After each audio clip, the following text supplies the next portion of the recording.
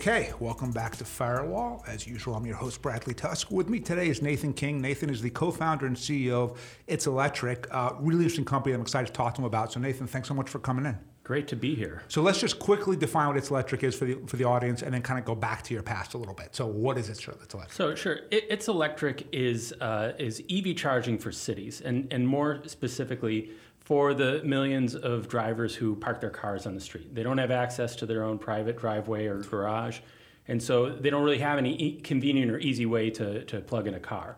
So these drivers are demanding right now to get into EVs, but they don't see any way to charge, and so they're going to hold on to their internal combustion engines for as long as they can. Yeah, and are you guys we'll talk a lot about it, but is there any other startup even doing this? Because you're the only one I've ever heard of working on this. There's definitely startups trying to address this curbside niche, particularly in the EU. They're a lot further ahead of us on that. Right. And there's some companies in Canada, another couple companies in Brooklyn, but we're unique in that we have a different approach to how we want to power that charger.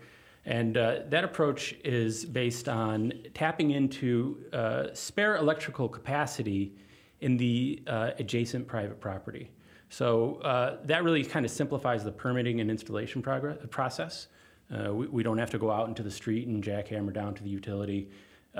We don't have to deal with Con Ed getting a permit and things like that. So I'm in Brooklyn. I've got a brownstone. I have an electric car. I want to park it out front and charge it.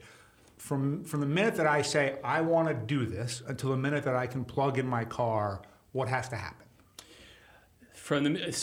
You would have to sign up with It's Electric. We'll put you on a list and come by and inspect your property.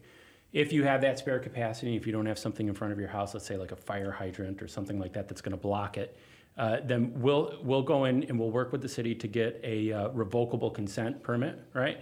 And once that's granted, it's a matter of weeks. Also, by the way, we're predicating this on the fact that we've already formed a relationship with New York City DOT, right? So they've given us some authorization, which we're working on right now to go into these communities and set up our pilots. So that's a multi-week process, and then the installation itself takes about a day, right? Electrician comes in, they connect into your panel. There's some subgrade work to get the charger out to the curb. We come back later and put the post in place, and then it should be able to go live. And then can anyone with an electric car, if they wanted to, could you say to your friend, like, come on over and charge it? And then what do you do if, like, random people start using your charger? Like, is that good or bad? No, actually, we want random people to use the charger because the one thing I didn't mention is very important to our business model. We actually have a revenue sharing model. Gotcha. So the charger earns a fee. We're going to pay Con Edison for the utility tariff. Yep. And with whatever's remaining of that fee, we share that with the host property. They earn that in the form of passive income. So yeah, you can put your car there and charge it up as an amenity for yourself, but then when you're not parked in that spot, anybody else can come along and plug in and charge as well. So let's say you live in a pretty high density area and you have this. How much money can you make? So we've done some modeling here, and we assumed a certain utilization rate, about 20%, which is lower than what New York City is predicting. Yeah. And based on that, you're going to be able to make enough if you're a 1 or 2 family home to basically pay for your electric bill for the year. For everything, the charging and everything else that you're doing as well. That's right. Yeah. And we install all of this at no cost to you as well, right? This is something that we'll use public incentives for or other kinds of financing to get the charger. Got it. So I want to do this. It's cost me nothing. It's pretty simple, and then I make some money on it too. That's right. Yep. So what are the neighborhoods, at least let's start with New York City, that kind of work best for something like this? Yeah. One of the things that we talk a lot about is we want to make sure that we find neighborhoods where people are really going to use their cars a lot. And it's important, I think, to find these neighborhoods also because it addresses this problem that we're having around EV equity, right? A lot of neighborhoods in Brooklyn and Queens right now, you can go miles and there's no publicly accessible charger. Right. So we actually want to go into some of these outer edges of the outer borough communities, especially ones that are underserved by transit, and get our chargers in there. Those drivers need to use their cars to get around. They'll put more miles on their car. Even if we're seeing a lower EV adoption rate in those neighborhoods, we're still going to find more people to use the chargers and put more miles on them. It's interesting how kind of, at least New York, which is idiosyncratic, but neighborhoods that are transit deserts end up being really good targets for technology. So, for example, we're an investor, I think we sold out of it, but a company called Bird, which is an electric scooter company. And as we were making the argument to legalize Bird, both in Albany and Springfield, Illinois, it was really like, hey, the people who live in places where it's a 15, 20-minute walk to the subway, this is really good for them. And you guys kind of, in a different way, kind of meet the same need, which is you make it possible for people to be able to live in those neighborhoods, use their cars, and still drive electric.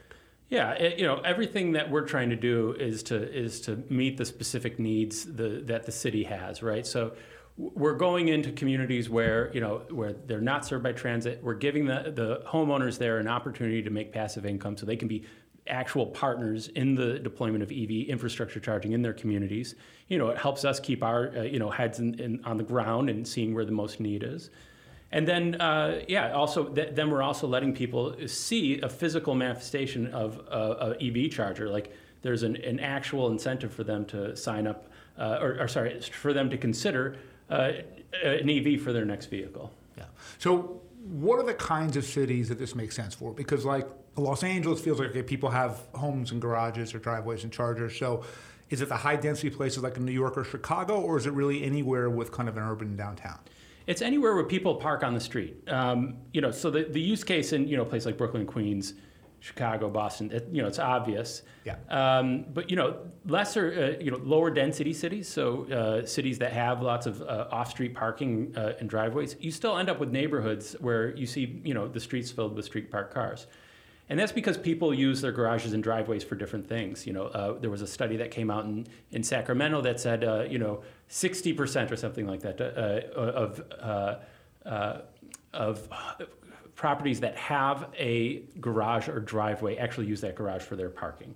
Right, they're renting it out as an accessory dwelling. Yeah, there are some startups that have tried to sort of monetize that kind of overuse or whatever. Yes. Capacity. Yeah. So if there are cities, New York's not really so much one of them, but there are cities for whom residential parking permits is a very big part of life, right? Yeah. And sort of they become very, very valuable, right? Sure.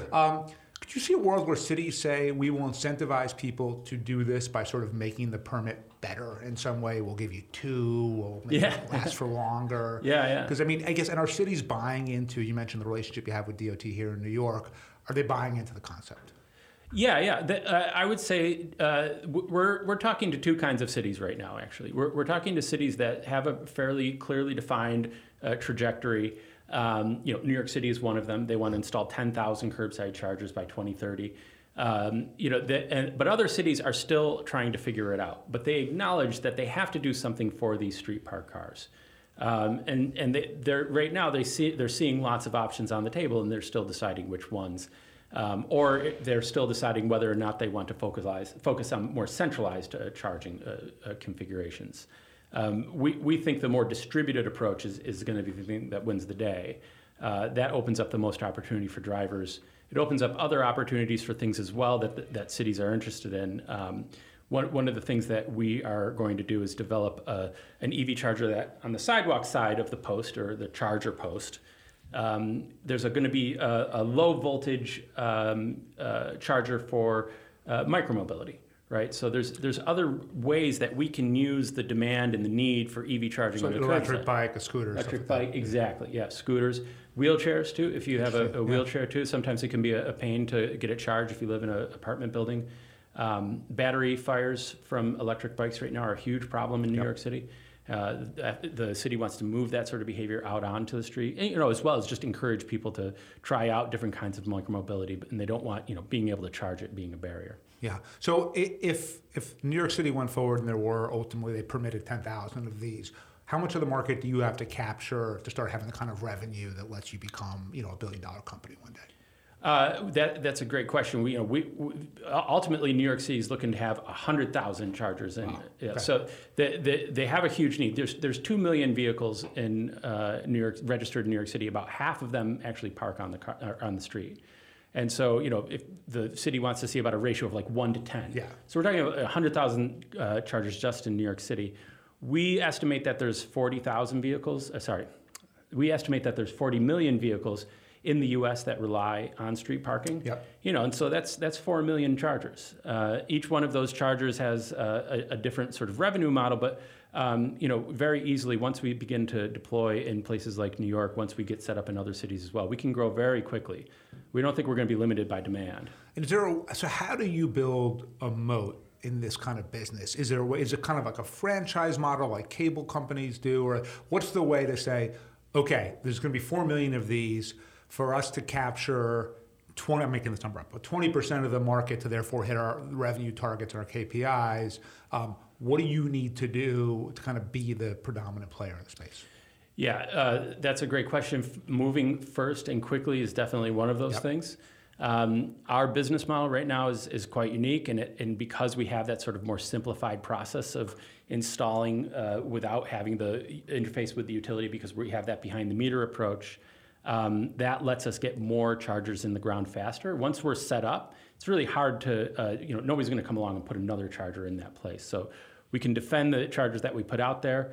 And I think the revenue sharing model is also going to be super attractive. More host properties are going to be interested once they see how that works.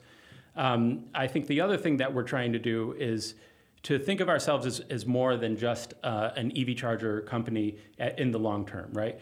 We're, again, going to sort of use the demand, the really critical need to get EVs out there. But once you have that PowerPoint on the curbside, there's other things you can do. And things like, for example, we could put, let's say, public Wi-Fi, right? You have that PowerPoint, it's already there.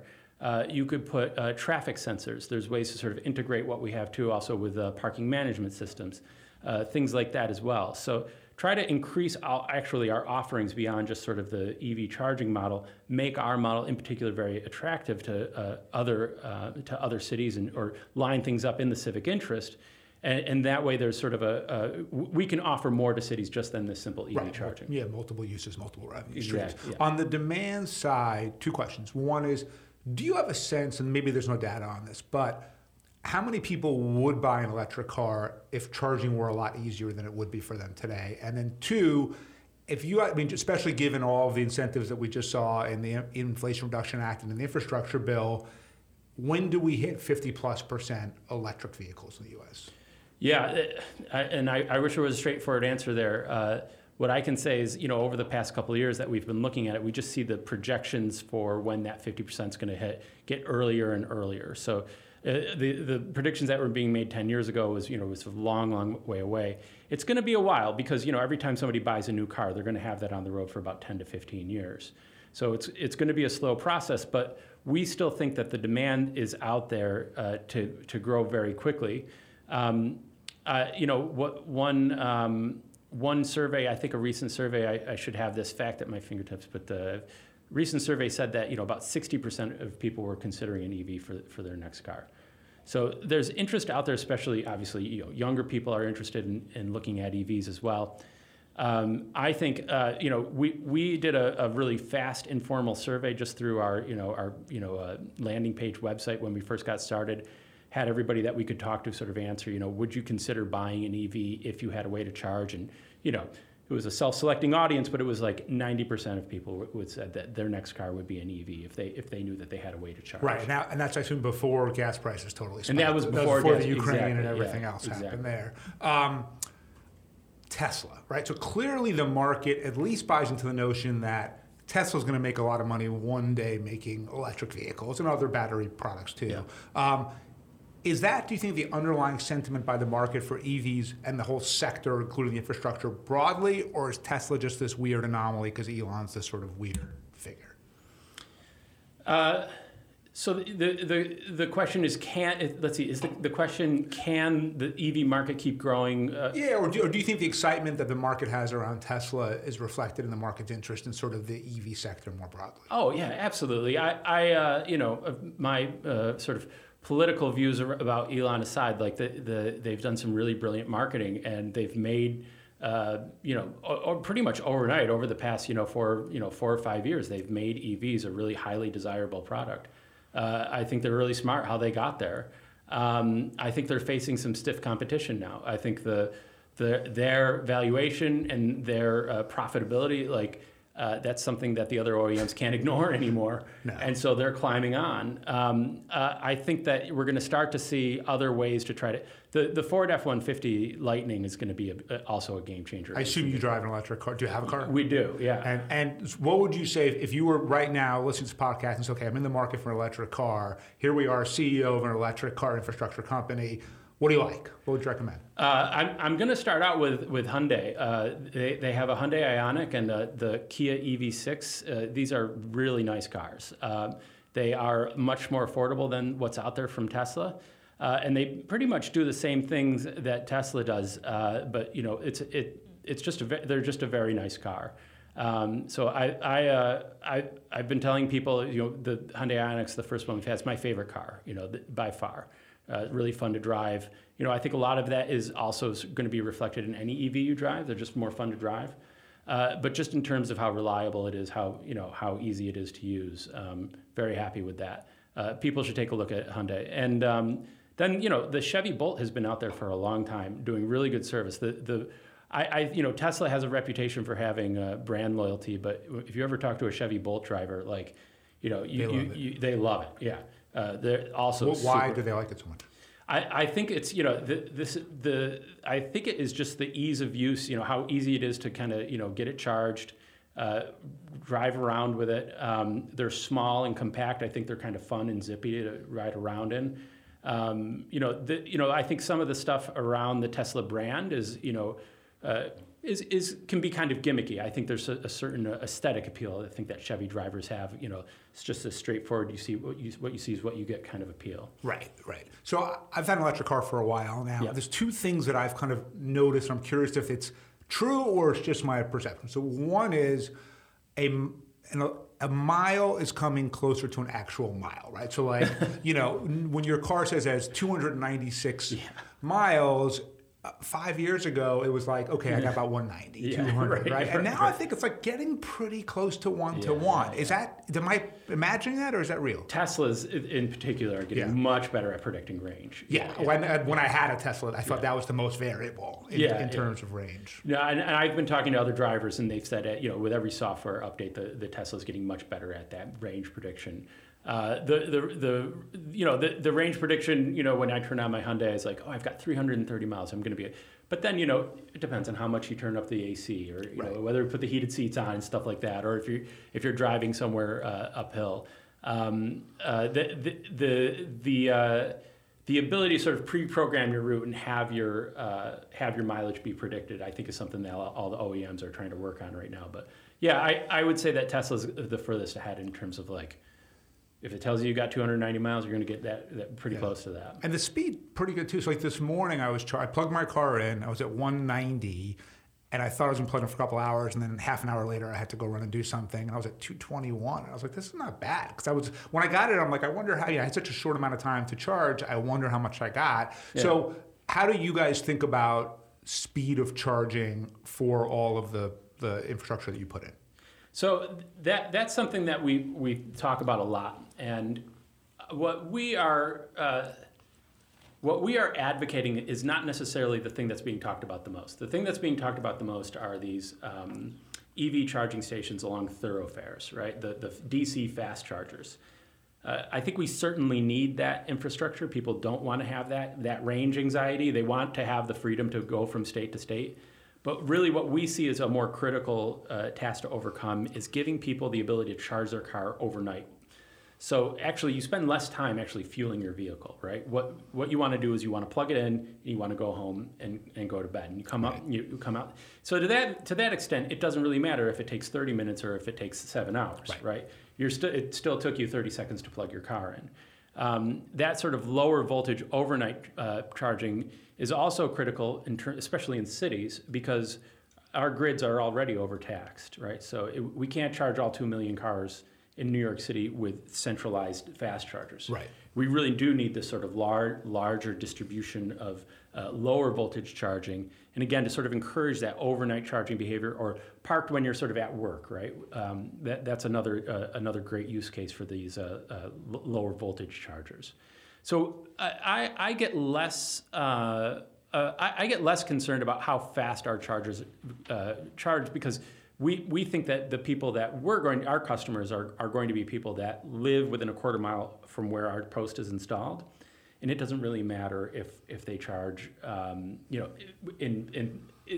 amount of time it takes for them to charge is really... Right. It's not like when you're on the highway when you're a supercharger and like you're really anxious to get going again.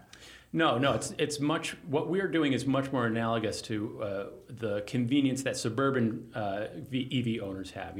You have an electrician come over, put a level 2 charger in your driveway or garage. We're doing that same thing, but we're obviously sort of dealing with the permitting process for the communities that we're installing in. So they have that same plug in, forget it kind of overnight charging convenience. So your background's a little different than the typical founder. You're an architect. So one, you did some really interesting stuff before this. You were at, how do you pronounce it? Skidmore, Owings, Merrill. SOM. Is it SOM or not? Yeah. Okay, got it. Yeah, So you're SOM. Yeah. And then you did some really interesting work for the city of New York. Tell us about kind of what you did, and then how did you go from that to creating a tech startup? Well, got into architecture, not to take it too far back, but got into architecture really kind of after 9/11, right? It was a big momentous day from everybody that was alive. I was in Manhattan. The problem that this country had on our reliance on fossil fuels was never more, was brought home in a very real way at that time. Yeah. And climate change wasn't something that we were necessarily as concerned about back then, but it was, clearly becoming something that nobody was paying attention to. So got into architecture as a way, sort of, so to speak, to work from within the system, right? I thought that, and I think we were mostly very successful architects as a trade to kind of really change the conversation and make buildings more efficient, thinking about the energy that they're using. The practice has come a long way in the past couple of decades. The other reason I got into architecture was because I love cities. I've always loved New York City. It's this amazing place. It's also humanity's sort of best way to coexist with nature, right? It's just a much more efficient way to live. It's a reduced footprint on the planet. As much as I sort of loved architecture, there was always a part of my brain that was thinking, well, we need to move faster. I think I'm inherently an impatient person. And I was sort of seeing, it takes, 3 to 5 years to build a building. And so is there something that I can do, with the sets of skills that I've learned that can try to move the needle faster? And so I was always thinking, what can I do? And the moment that we came up with It's Electric was sort of seeing solar panels going on the top of townhouses in Brooklyn and thinking, isn't it a shame that solar panel on that townhouse can't power an EV charger in front of it? And that's kind of when the light bulb went off. So how hard was it from having that question to then having the actual company, technology, product? Like, how long did it take? What did you have to do? We moved pretty fast, actually. Talked to my co-founder, let's say in April last year, and I quit my job in July to focus on this full time. We really quickly found a great industrial designer that we wanted to work with, Billings Jackson Design. They have 8,000 pieces of street furniture installed in New York City. We found a couple of great advisors who joined us early on. Our first prototypes were fabricated in May this year, and we have one up and running in Detroit right now. So it was just sort of from the idea April to having our working prototype in Detroit was, just let's say just over a year. Yeah, that's pretty fast. Yeah. So let's take a step back, and I know you're really interested in generally kind of the future of energy in cities. I'm going to, sometimes on this podcast, I like to give guests a magic wand for public policy, right? So I'm going to give you a magic wand, and you can make one really big energy policy choice that you think will matter the most. It could be, let's switch to nuclear. It could be, let's triple the gas tax. Whatever it is you want it to be, what is it that you think would help cities the most? Okay, that's a great question. Does my magic wand also include, financial incentives to enable? Okay, great. Yeah, so let's just, I think let's just have a hard stop on burning fossil fuels, in our cities. I think that there's a way to do that. It's got to come with, though, a huge investment in infrastructure. I think that would electrifying our cities is the fastest and best way that we can have a more sustainable city. We have to do that part of it first. Ultimately, electrifying the cities is going to be less expensive, for consumers. We just have to get over this infrastructure problem that we have already. And so, we need to take our fossil fuel burning peaker plants offline as quickly as we can. But they need to be replaced with something, right? So we need to put in battery backup. We need to increase our capacity to get renewable power from, Canada and other places upstate, build our offshore wind plants. A lot of this stuff, by the way, New York City is doing. I just, wish that New York State and New York City would move much faster than they are. Really? You don't think government moves at great speed? Exactly. That's the magic wand. Yeah, exactly. Congress, I think, has taken probably the most meaningful action they've ever taken on climate in recent weeks with the, they call it the Inflation Reduction Act. It was really mainly a climate bill. Yeah. What do you think of the bill? What do you think it did in terms of creating the kind of infrastructure or funding the kind of infrastructure that you were just talking about? It's going to do a lot. Yeah, I think it's going to make a huge impact on the ability for us to deploy infrastructure. Right? There's just a lot of money that's going to go in being invested into green power, across the board, including electric vehicles. But we also want to make sure that those electric vehicles are getting powered from renewable sources, right? An EV, if it's being charged by a coal power plant, is still going to use less carbon over its lifetime than a gas powered car. But it's still going to make much more sense for our transportation to be powered by renewables. And the billions of dollars that are going to go into that are going to make a profound difference. It was nice to see them do something positive for once. Absolutely. I was on a plane and I wasn't getting my news, and I landed and I saw because the Wi-Fi never actually works. Yeah, because the Wi-Fi doesn't actually ever work. Yeah, and then I saw that Joe Manchin agreed to, and then I saw all the texts coming in. And so very cool. All right, last question. So if I wanted to take a tour of the world's best energy sustainable cities, anywhere in the world, where would I go? Oh man, I should have come prepared for this one. That is a great question. I think a lot of the Northern European cities are really far ahead in that. They're being smart about how a lot of these. Also, by the way, these Northern European companies are using the money that their fossil fuel industries are making to sort of make these aggressive conversions, but. I think that you see a lot of stuff in Northern Europe as being, super progressive and really kind of slashing their carbon footprints. I think, I'm going to say something that you might not like, but I think New York City under the previous mayor did a really great job. We'll have to edit this part out. Yeah. No, I mean, they passed, Local Law 97, which is basically a carbon tax. They also passed things like Local Law 94, which doesn't get a lot of attention, but that's a law that says if you replace your roof, you got to put a solar panel or a green roof. Lots of other, I think it's Local Law 87. It's the scorecard that your sustainability scorecard. Using the shaming, the ability to shame people. So what's the highest I've ever seen was a 99, but I saw a 2 once. Oh my God. And that kind of blew me away. Like I've kind of gotten, Hugh, I don't know if you do this, like I kind of now find it, I look and I'm like curious to sort of see the range. Yeah, it's interesting. It's not a perfect system. It's not a perfect measurement system. It uses something called energy use intensity, which is how much energy you're using per square foot of your building.